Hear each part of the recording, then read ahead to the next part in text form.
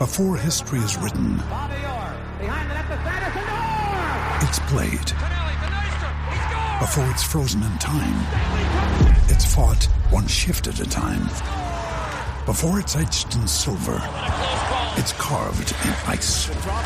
What happens next will last forever. The Stanley Cup Final on ABC and ESPN Plus begins Saturday.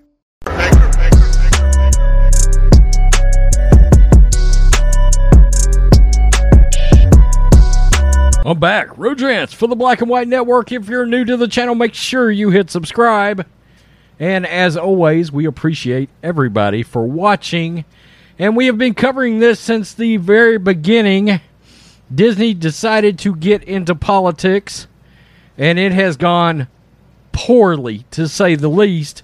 And of course, they made the mistake of taking on Governor Ron DeSantis, who, for lack of a better way of putting it, put it on their ass by, of course, yanking away their special self-governing status and, in turn, taking away a lot of the tax perks that they're going to be receiving. Now, if you're just now catching up, what happened? Well, essentially, Disney decided to become outspoken against the far-left false narrative of what they called the Don't Say Gay bill. It was just the, hey, don't poison our kids in kindergarten through third grade. Again, I don't think the bill went far enough, actually. In our schools, parental rights need to be involved. And Disney decided they were going to be outspoken about this. And like I've said before, this is not new. Okay, Lucasfilm has been poisoned. Started with Star Wars The Last Jedi. You could start seeing it. There were numerous political narratives in that movie. Then it moved over to what we... I'm not going to say what we refer to as the MCU now, okay? The MCU, the woke political ideology started creeping into that. All the miscellaneous LGBT, LMNOPQ characters. Captain Marvel, okay, she is a lesbian, that's a thing. And now, I did a video maybe 2 weeks ago where Disney had lost about $50 billion since deciding they were going to very publicly, Bob Chapek, their absolute train wreck of a CEO over there running the show, the guy that took over for Bob Iger, after he decided to publicly come out and condemn the Don't Say Gay bill. Well, we've got some new figures in, and they're even worse. Even worse. We're talking about 2 weeks ago I did this video.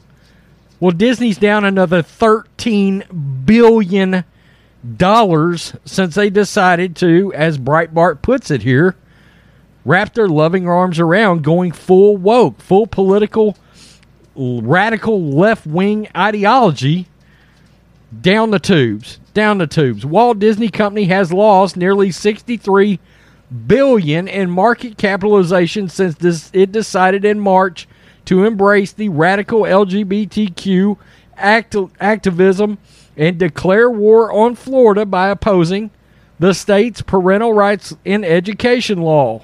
Shares of Disney have plummeted 23.5% since the start of March, falling from 145.70. Market cap is down $62.6 billion. Wow, $263.3 billion to $202.7 billion. For the past 12 months, Disney has seen its stock drop more than 30%, making it the worst performing stock on the Dow Jones Industrial Average. Disney's free fall comes as the company has embraced woke far-left politics, specifically the exposure of young children to radical LGBTQ ideology. In doing so, the entertainment giant has alienated millions of customers.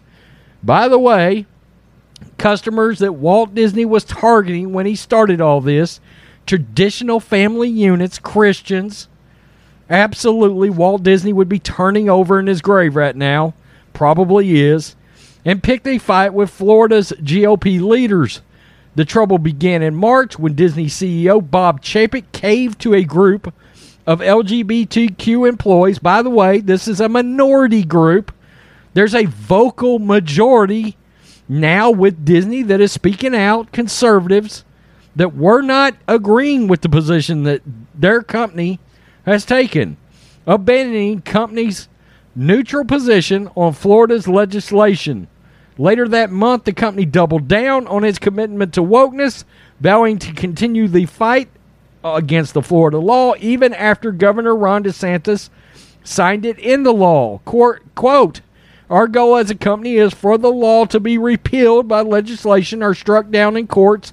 We remain committed to supporting the national and state organizations working to achieve that, the company made. That was an official statement. Governor DeSantis responded by stripping the company of its self-governing status in Orlando, a special privilege Disney has enjoyed for 5 years.